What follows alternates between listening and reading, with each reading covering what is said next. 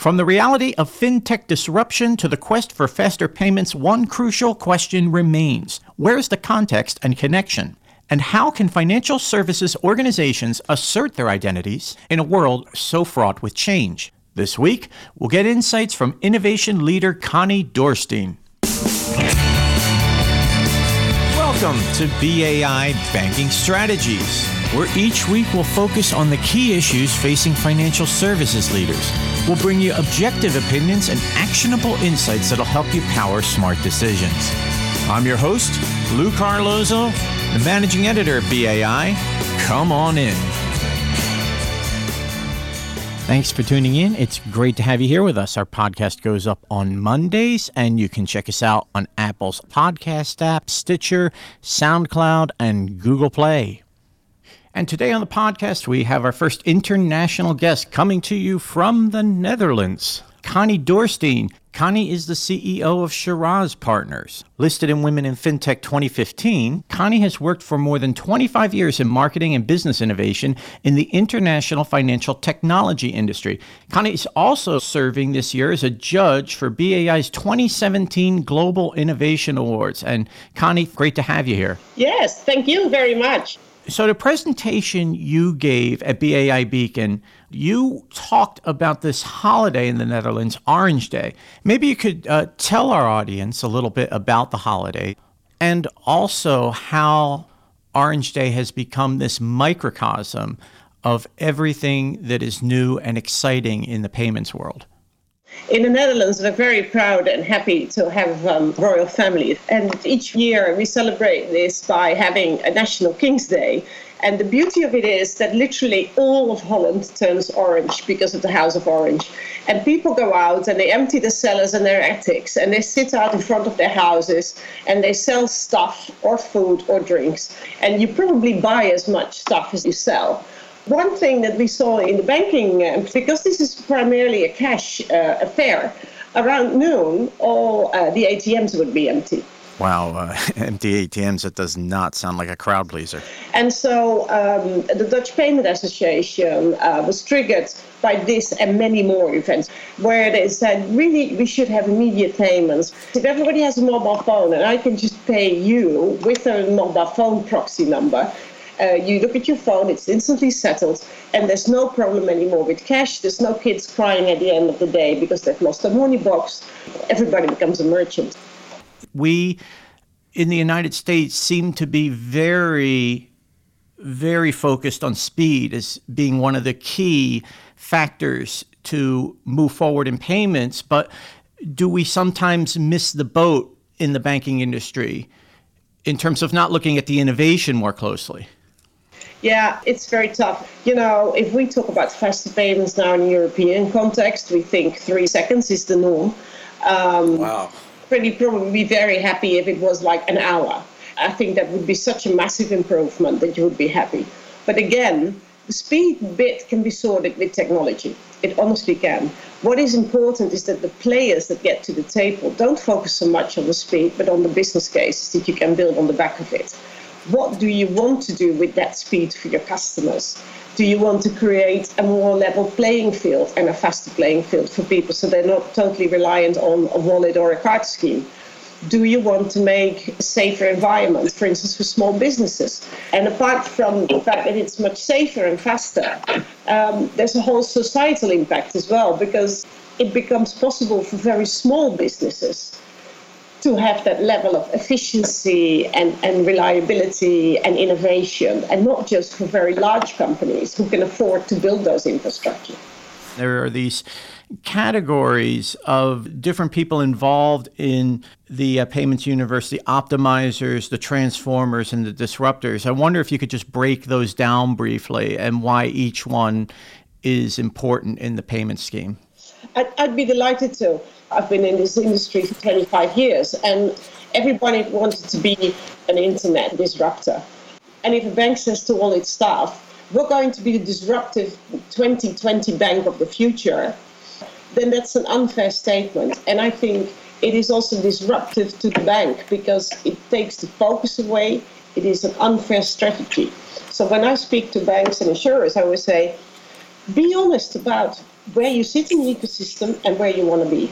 So to make that easier, I came up with 3 categories. One is optimizers, and those are extremely relevant companies and banks who say, I just really want to optimize my existing processes. I see that there is much better technology. So, for instance, just optimizing the whole process flow around a mortgage portfolio. It's a very solid way forward for smaller banks or banks who simply say, this is the game we want to play. We have no need to change the world.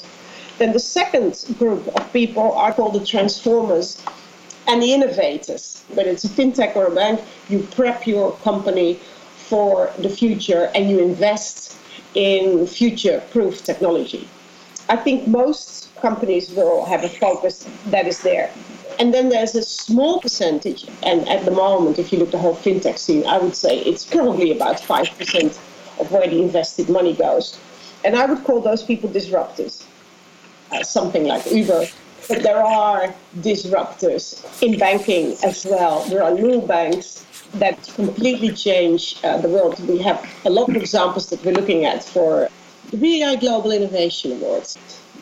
Banking models whereby you offer only a core current account to a small business or a consumer, and all the other specialized services that are so expensive and hard to run for a bank, like, for instance, commercial loans or mortgages, go through a set of APIs and come from niche specialized companies that the customer chooses, not the bank. Mm-hmm. So we have optimizers, we have transformers, and we have disruptors. And I think the most important thing, be honest about where you want to be, what you are, because then you will achieve your business goals. You mentioned BAI in the Global Innovation Awards just now, and you have this well-deserved reputation for being someone who is no nonsense and very direct. What do you hope to see from this year's group of nominees? I have almost like a set of criteria, and I use it in my own practice. And a lot of people still think, innovation is technology, and it's not. First of all, I will look at something and say, is it customer-centric? Is it agile, simple? Is it made for redesign? Secondly, connectivity. I always say there's only one channel these days. It's open. And is it instant? Whether we like it or not, instant is the new norm. One other thing I will look at, is this company taking the most benefit of all this regulation? Very often we see regulation as a threat. It's not. It's not for banks. It's not for fintechs. You have no place in this ecosystem of banking if you're too lazy to read up on Dodd-Frank and on PSD2 and on the GDPR.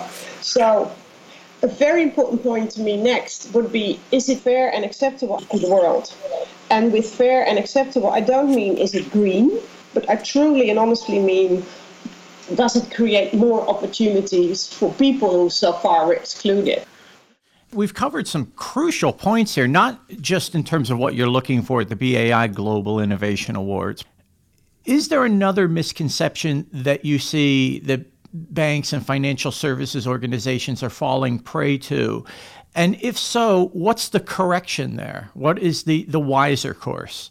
To naively say fintechs will change the world and they will do anything better, correct, but we also want to have a secure environment, and we all know that fraud and security are some of the biggest boardroom issues for everybody at the moment. So it's totally unfair to say, okay, let all the fintech companies hit the rails that are being laid by the banks, that the banks are paying for, and they can start on the motorway and they leave before they reach the toll port where you have to pay. So I think that is something that has to change. And in that sentiment, we still see that banks find it very hard to wrap their head around cooperation as business partners with fintech companies. And I appreciate it. It's because they do have these compliance issues. They do have the high security standards. Because don't forget, if a bank opens up its store through APIs and I download a fancy app that I use or something goes wrong, but I download it in, let's say, the Bank of America store, and something goes wrong, in my perception, it's Bank of America's fault. So they have a huge reputational issue to defend as well. But what I would say to banks is very much, don't try to boil the ocean, one. And secondly, do not set up a separate innovation unit. Because if you do that, it will remain a playpen forever. And too often I've seen fintech companies go bust because they travel around the world speaking to innovation hubs. And the innovation hub never have the budget. You have to go back to the business line. And so I would say do two things. Make the project smaller and lend them, maybe with special people, but lend them in your business lines and appoint somebody at the board who's in charge of innovation. And make sure that that is not a person with the profile of somebody who gets his emails printed by his secretary. Indeed. That wouldn't be a good sign, would it? I love the notion of these changes in the banking world and the fintech world not taking place in a vacuum. And you've spoken about the perfect storms that are going on in regulation and compliance and technology. What are you most excited about when you look forward in the near term and further ahead with this perfect storm of influences coming together? You know, of course, it's never a winner at a cocktail party if you say, oh, I work with fintech. It's not like, oh, wow. It's like, it's like, poor thing. How many more years do you have to work? But I say, for 15 years, we stuck it out. And particularly payments were at the bottom end of being sexy in banking. You know, they were the rubber sole shoes. And now you see that payments is the backbone of banking. People realize that. We go to this open world, whether we like it or not, whether it's driven by regulation like in Europe or because of societal change. I actually think that finally we're going to see a much more of a democratization of the banking industry. I think it's going to be more fun. And what I most like about it is that it has revolutionary elements, but it very much also involves the big banks. And I get very enthusiastic when I see, and I dare say that about 30% of the banks sort of get it, and they are working very hard at this, and they will all do it at their own time frame and agenda. I actually love how finally we're going to see some very profound change in the years between 2017 and 2020. And that is thanks to the regulators. Indeed, indeed. Connie, thank you so much. You've always been a great friend to BAI, and we appreciate the time. Thank you again. Okay, well, thank you, Lou. Thank you, Team BAI, for having me. Connie Dorstein is the CEO of Shiraz Partners, listed on Women in FinTech 2015, with more than 25 years in marketing, business innovation, and international financial technology. Be sure to look for Connie on LinkedIn. And here are 3 key takeaways from today's podcast. Number 1, it's not all about speed. While speed is an essential ingredient in today's payments landscape, you'll want to take a look at what you want to do with that speed for your customers. Speed needs context, and every customer's needs and demands are different. Number 2, be honest about your place in the fintech and financial services ecosystem. The truth is, not everybody can be a disruptor, even though many of us want to be. There are also optimizers and transformers. Know your role. Only 5% of invested money in the financial services sphere is going towards disruption. And number 3, while the current conventional wisdom still applies that banks and fintechs make great partners, it's not as simple as letting fintechs hit the rails laid by banks. Fintechs need guidance in terms of crucial concerns such as compliance and security. And while some might be tempted to look at fintechs with starry eyes, the truth is that both parties can teach one another. Well, here at BAI, we like to get around, so we've taken you to Chicago, BAI headquarters, the Netherlands with Connie Dorstein. Fasten your seatbelts. Next stop, Poland. Mamy przyjemność zaprezentować Państwu nową bankowość mobilną Alior Banku na smartfony, dzięki której można skorzystać z naszych usług w dowolnym miejscu i czasie. I nigdy nie są Państwo dalej niż 2 kliknięcia od najważniejszych opcji bankowości. Chances are you heard the name Alior Bank in there somewhere, and if you're wondering how the message translates, Well, it's winner. At the 2016 BAI Global Innovation Awards, Alior Bank won for innovation in internal process improvement for its technology called Smart Collect, which streamlines the debt collection process for a much smoother customer experience. Will Alior Bank return this year for a nomination? That could be up to you. Nominations are being accepted right now for the BAI Global Innovation Awards for 2017. Those awards will be presented at BAI Beacon in Atlanta this October. To learn more, visit the BAI website at bai.org/global innovations. So which areas in banking do you think need the most innovation?